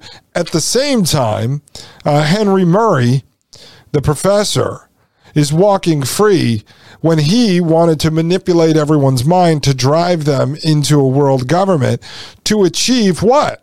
World peace, as he says. Well, what was Kaczynski trying to do? Murder people and fight a war to bring people back to nature to achieve what? World peace and harmony with nature. So you say to yourself, what is the difference? I mean, look, I am not sitting here and justifying Ted Kaczynski's murders. I don't know any of the people that he killed personally. I haven't talked to their families. But the point I'm making is that he, and I brought this up on a past show, he believed he was waging a war against an enemy, a technological system. Well, when the United States or any other country goes to war and orders young kids, boys and girls now, to kill other people, it's to do what? Spread their ideology, supposedly, when in fact it's really about stealing natural resources and putting in pipelines and such, but spreading ideology. We must bring them democracy, like George Bush with Afghanistan and Iraq, right? We must go there and change the hearts and minds. We must spread democracy. Right? So we go over there and we do that to spread technology, to bring them the industrial boom that they so need to make them into a developing country on their track to a first world nation, an industrialized nation, of which at that point they'll be called polluters. They're polluters when they're indigenous, and then they become polluters once they're industrialized. And then the solution is to drive them into a central bank digital currency system, as we see what's happening right now. So you have Kaczynski fighting a battle to try to bring world peace by reuniting humans with nature. At the same time, you have Henry Murray wanting to manipulate minds for the government, who also murders people, to bring them into harmony with a one world government structure. Honestly, who's more evil at that point, if you want to look at this as good versus evil, or the lesser of two evils? Goes on to say, guided by theories, philosophies, and ideologies, the worst mass killers of modern history transformed their victims into depersonalized abstractions, making them easier to kill. Much the way Stalin, citing communist dogma, ordered the murder of millions of peasants toward, quote, the elimination of the kulaks as a class, end quote. So Kaczynski rationalized his murders as necessary to solve, quote, the technology problem, end quote. The conditions that produce violence continue to flourish. Despite their historically unprecedented affluence, many middle-class Americans, particularly the educated elite, are still gripped by despair. The education system continues to promote bleak visions of the future, meanwhile alienating ideologies, offering the false promise of quick solutions through violence, proliferate. Well, I mean, think about the biggest solution that we're always facing, which is violence against humanity. It's technology. We can solve these problems quickly with more technology. We need more technology, more vaccines, more healthcare, more life extension, more robots, more artificial intelligence, and that will bring peace on Earth. Goes on to say, although most Americans strongly condemn terrorist acts committed in the name of political agendas of which they do not approve, many turn a blind eye towards savagery done in the name of ideals they share. Like war. Indeed, many are reasonably comfortable with violence short of murder, as long as it's done for a cause they support. It was easy for Americans to unite in the condemning the World Trade Center and Oklahoma City bombings because few approved of the bombers' goals, the destruction of the State of Israel and of the United States government. But some conservatives seem to be untroubled by anti-abortion bombings or by the rise of armed militias, and some liberals consistently condone or ignore the proliferation of terrorism putatively committed on behalf of animals or the environment, right? So you'll cheer on violence when the violence is on your side. That's what the author is basically saying. Goes on to say, not surprisingly then, ideologically inspired violence has become increasingly commonplace, tolerated, and sometimes even praised. Just after the bombing at the 1996 Atlanta Olympics, the Wall Street Journal noted that terrorism, quote, has become a part of life, end quote. And again, this is in 2000. Look at all the other violent movements that have arisen since then. All right. I mean, just look at what Antifa was doing, BLM was doing. I mean, even January 6th in a sense, people cheer it on if it fits their agenda. Goes on to say, according to the FBI, explosive and incendiary bombings doubled during the first 4 years of the 1990s. And although the number of such incidents has declined slightly since that time, certain kinds of, quote, single issue, end quote, terrorism, including acts committed on behalf of Kaczynski's cause of choice, quote, saving wild nature, end quote, are becoming increasingly prominent. Last year, the director of the FBI, Louis Freeh, told Congress, quote, the most recognizable single-issue terrorists at the present time are those involved in the violent animal rights, anti-abortion, and environmental protection movements. The potential for destruction has increased as terrorists have turned toward large improvised explosive devices to inflict maximum damage, end quote. After concluding a 10-month investigation of this phenomenon, the Portland Oregonian reported last fall, quote, escalating sabotage to save the environment has inflicted tens of millions of dollars in damage and placed lives at risk. Arsons, bombings, and sabotage in the name of saving the environment and its creatures have swept the American West over the last 2 decades, and Oregon is increasingly the center of it. At least 100 major acts of such violence have occurred since 1980, causing $42.8 million in damages, end quote. Now, I would be very interested. I may do some poking around, but I would be interested to figure out, was this organic? Was this real? Was it really people revolting against the industrial technological system? Or was this just a controlled opposition run by the government for the purpose of tarnishing the words of anyone who would speak out against the industrial technological system? Was it set up so that anyone who said to a friend of theirs, you know, this technology is destroying humanity, you would be labeled as a kook, or you would be automatically pinned as one of these, radical environmentalists? People would say, what are you, a follower of Uncle Ted Kaczynski? You're crazy, man. You know, was this all set up and done on purpose so that they could, the government, the state, the technocracy, would be able to control any real backlash, any organic backlash to people that actually wanted to fight back against the technological system? We could probably investigate this for weeks and go down that path and find out if the government was funneling money to certain organizations and such for the purpose of creating this narrative that if you were fighting back against technocracy, you were one of these crazy terrorists, one of these crazy bombers. You know, the same way we know that January 6th was set up. So anyone speaking out against the government or tyranny are automatically connected in with January 6th. Or I think as the role that someone like Alex Jones kind of plays, you know, all of a sudden you're talking about chimeras and they go, well, what are you, some Alex Jones tinfoil hat wearing guy? To me, was this an organic movement or did it serve its purpose? Was Kaczynski working for these guys? Is Kaczynski just a made up character? Was Kaczynski a useful idiot?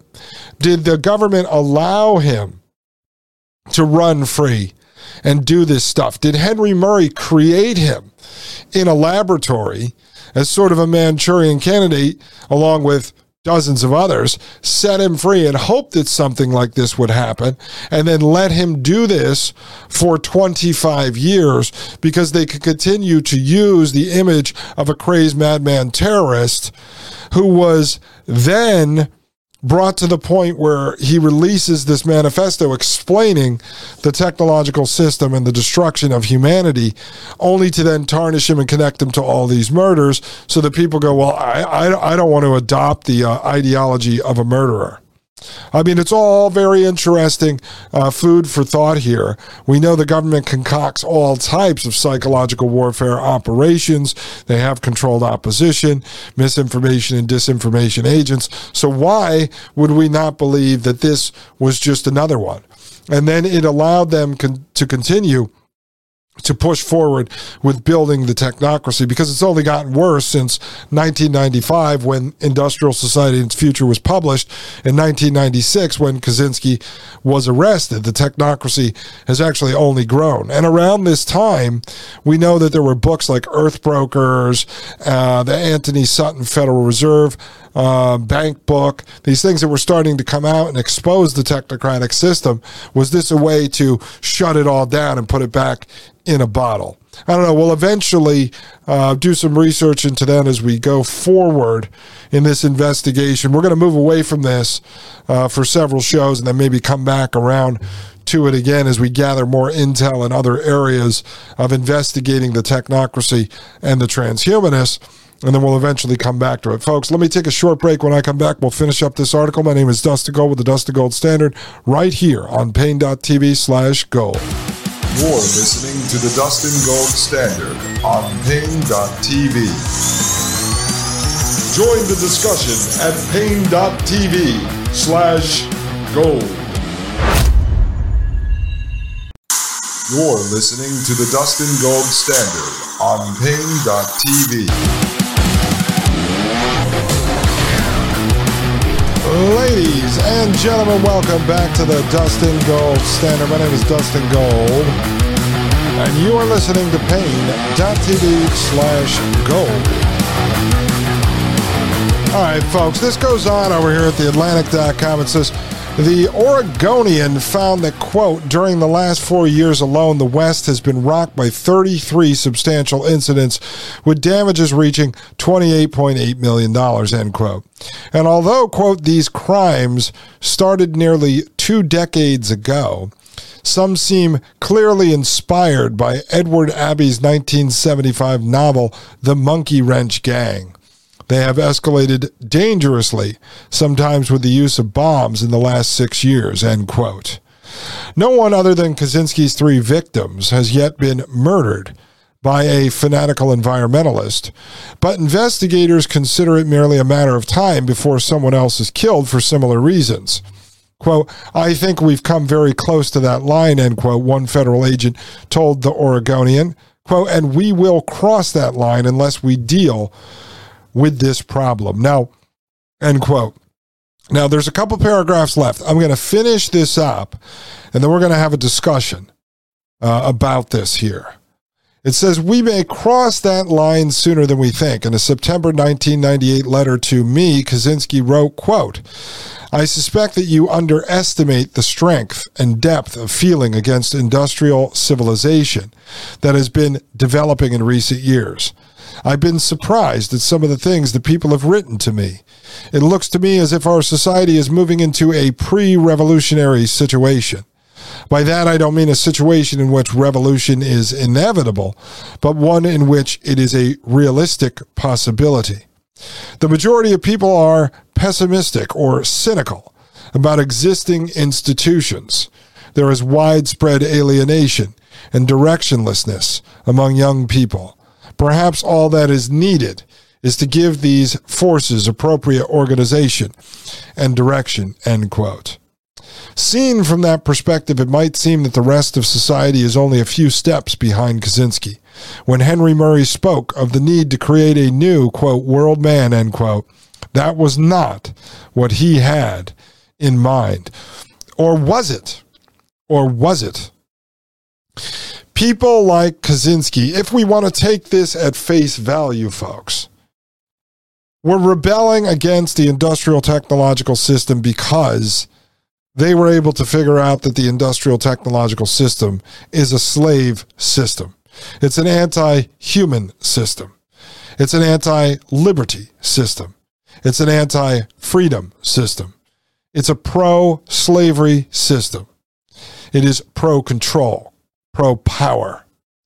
All right, and so people like Kaczynski that were revolting against the system, were they good or were they evil?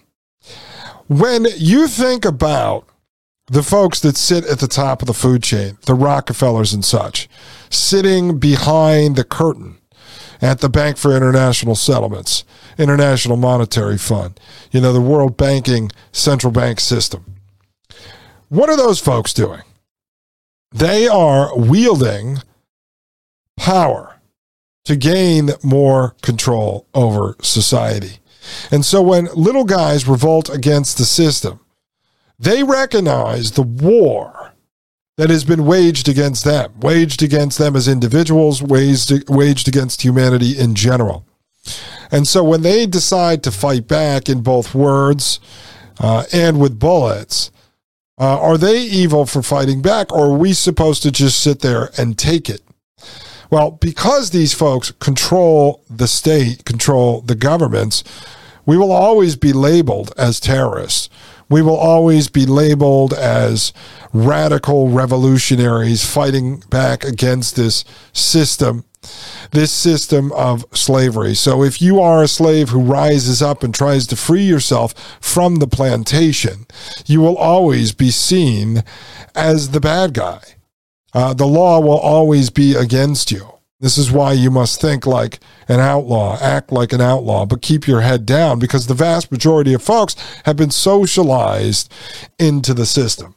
And I know it might make you think that you are crazy because you feel like you are in the vast minority.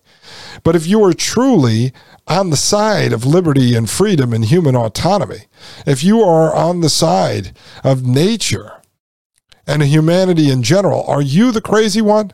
Or are the people that just walk around like NPCs, like drones, like cyborgs, like robots within the system, are they the crazy ones that have been completely socialized, socially engineered, brainwashed, mind controlled to live within the system?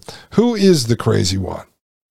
It's an interesting question, I think. I think it's fascinating.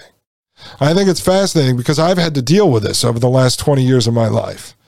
I say, wait, am I the crazy one? Am I the only one who sees this? And then I would meet other people from other walks of life that were able to see it as well. I call them Neos in the movie The Matrix. People that know something is wrong. They could feel it in their DNA.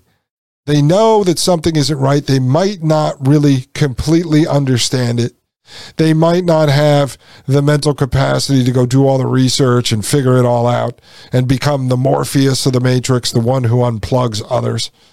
But if you understand it, if you are doing the research, you need to become the Morpheus in the Matrix and unplug others. All right, now I want to just go back for a moment here. This was the paragraph we opened up this segment with. It was the talking about the crimes.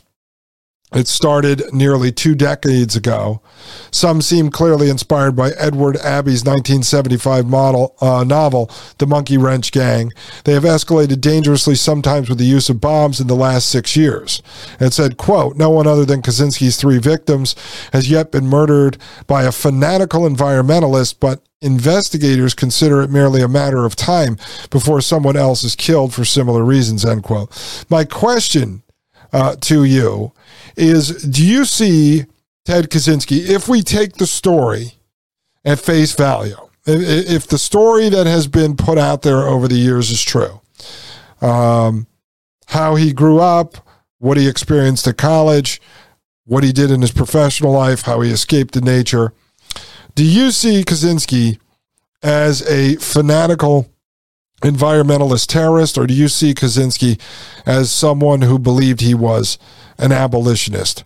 Was he trying to truly free humans from the technological slave system and change their ideology back to understanding that they could live in harmony with nature, free of the industrialized slave state? I mean, how do you see him? I'm just asking you to think about this before we get into more of the MK Ultra stuff that was tied into this Harvard experiment run by Henry Murray. The second part is the author is pointing out these 3 victims that were killed by Kaczynski. Again, I'm not excusing that stuff, but the author is talking about these 3 victims. What about the victims of the industrial technological system? Okay, what about the victims that are poisoned every day by our state, by the technocracy, poisoning the air, poisoning the soil, poisoning the water, poisoning the food, genetically modifying food and animals and now humans?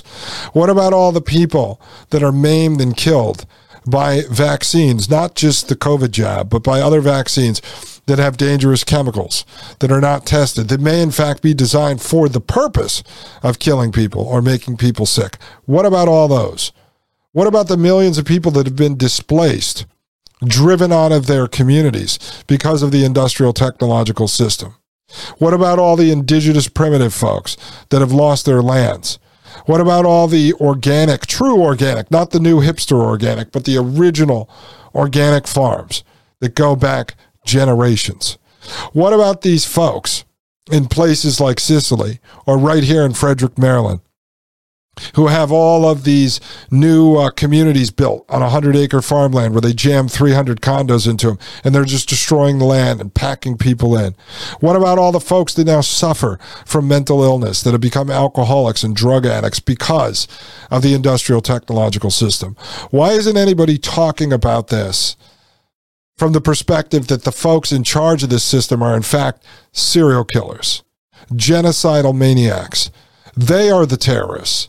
They are the anti-human, anti-nature, anti-environment terrorists. All the people that pose as the saviors, just like the folks that pose as those helping children in CPS or helping bring refugees out of Ukraine into Poland. All these folks that actually turn out to be the child traffickers, hidden in plain sight under the banner of child rescue. And what about these folks? Where are these stories? Why isn't this author saying, well, Kaczynski is evil for killing 3 people and possibly inspiring folks to kill others, but at the same time, the battle he has waged against the industrial technological system run by the bankers, run by the technocrats, run by the transhumanists, has killed millions upon millions upon millions. He mentions Stalin in here. You know, we have these boogeymen throughout history, Adolf Hitler, Stalin, Mao, these guys, Pol Pot, that we're supposed to look at, right? But you can't look at the guys that are actually running the world today. You can't look at the elected officials, the congressmen right here in the United States that are puppets of the very system that is working to kill everyone, that have destroyed the food and the air and the water and the soil. You're not allowed to point the finger at Bill Gates and Peter Thiel and Elon Musk and others. They are just upstanding citizens in our society. They are just entrepreneurs. They are just businessmen who are doing great things for the United States to protect us from North Korea and Russia. See, this is the stuff that I find to be fascinating, folks, because, again, this is a philosophical discussion here. To talk about whether or not, if you believe, again, the official narrative, is Kaczynski any worse or less worse or more worse than the folks that are actually running the technological prison planet system? Do you believe that the folks that go into these indigenous countries, these third world countries, and fight a war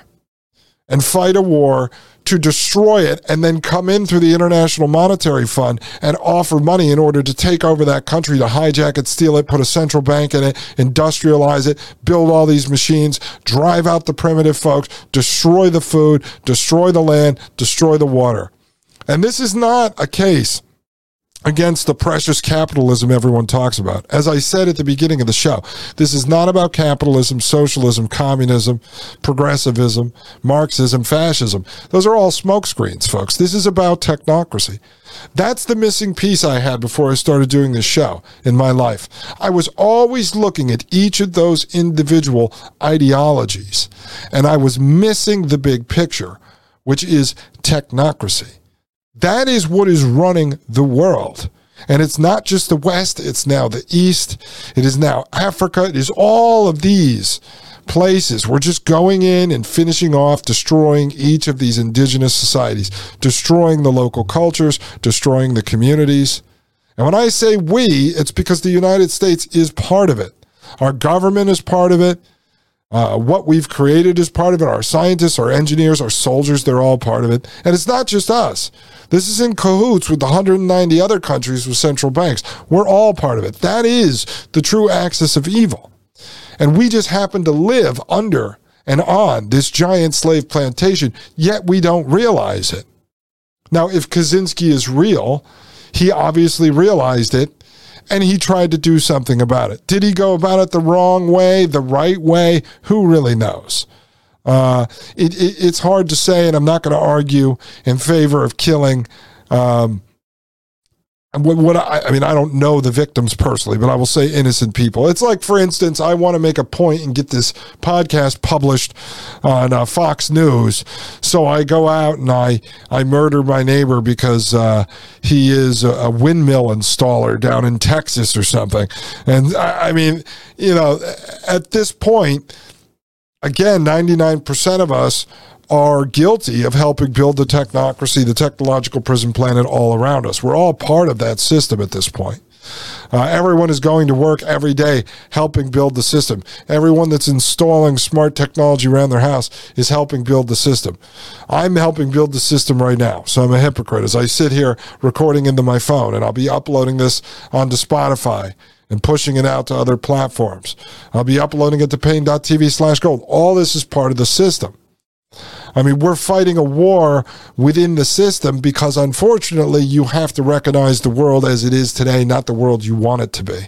And if you want it to be a different world, you've got to spread the word. This is why I believe it does not happen through violence. It will only happen with changing the culture, changing the ideology, moving people away from the idea that technology is the solution to curing all of their problems that were created by the very technology that they are now accepting as the solution to cure the problem. See, it's a cycle. It's a constant loop.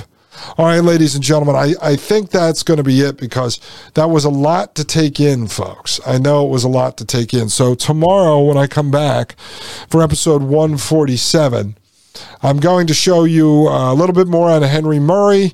We're going to get into just a little history on OSS. I figure it's a good teaching moment. We're going to talk a little bit about assessment of men. I'm going to show you the connections I found to CIA money going into Harvard at the time that they were running experiments on Ted Kaczynski. Because if anyone wants to blame Ted Kaczynski on anyone, it should be blamed on the CIA and the government.